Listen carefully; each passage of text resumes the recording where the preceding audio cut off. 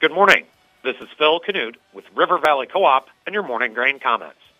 Corn futures were lower and soybean futures were mixed overnight. December corn finished the overnight session off 2 cents, settling at $4.61 1/4. January soybeans were up 3/4 of a penny, settling at $13.31 1/2. In the outside markets, as of 7:45 a.m., the U.S. dollar index is off 190 points, trading at 103.218. January crude oil is off 29 cents, trading at $75.25 a barrel. Precious metals are higher except platinum. Industrial metals are lower except zinc.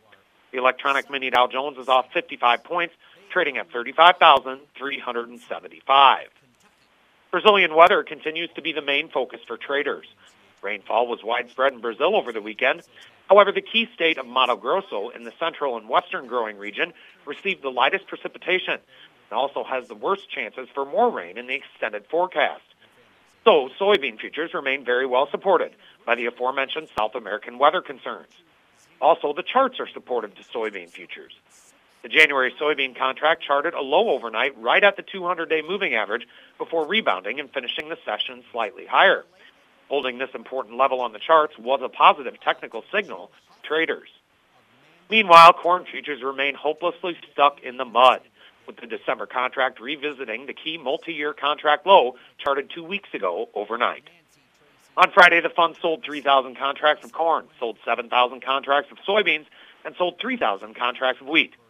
They are now estimated to be net short 183,640 contracts of corn, net long 74,240 contracts of soybeans, and net short 113,450 contracts of wheat.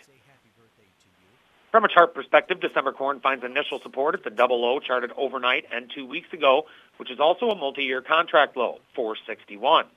Support below this level is extremely thin.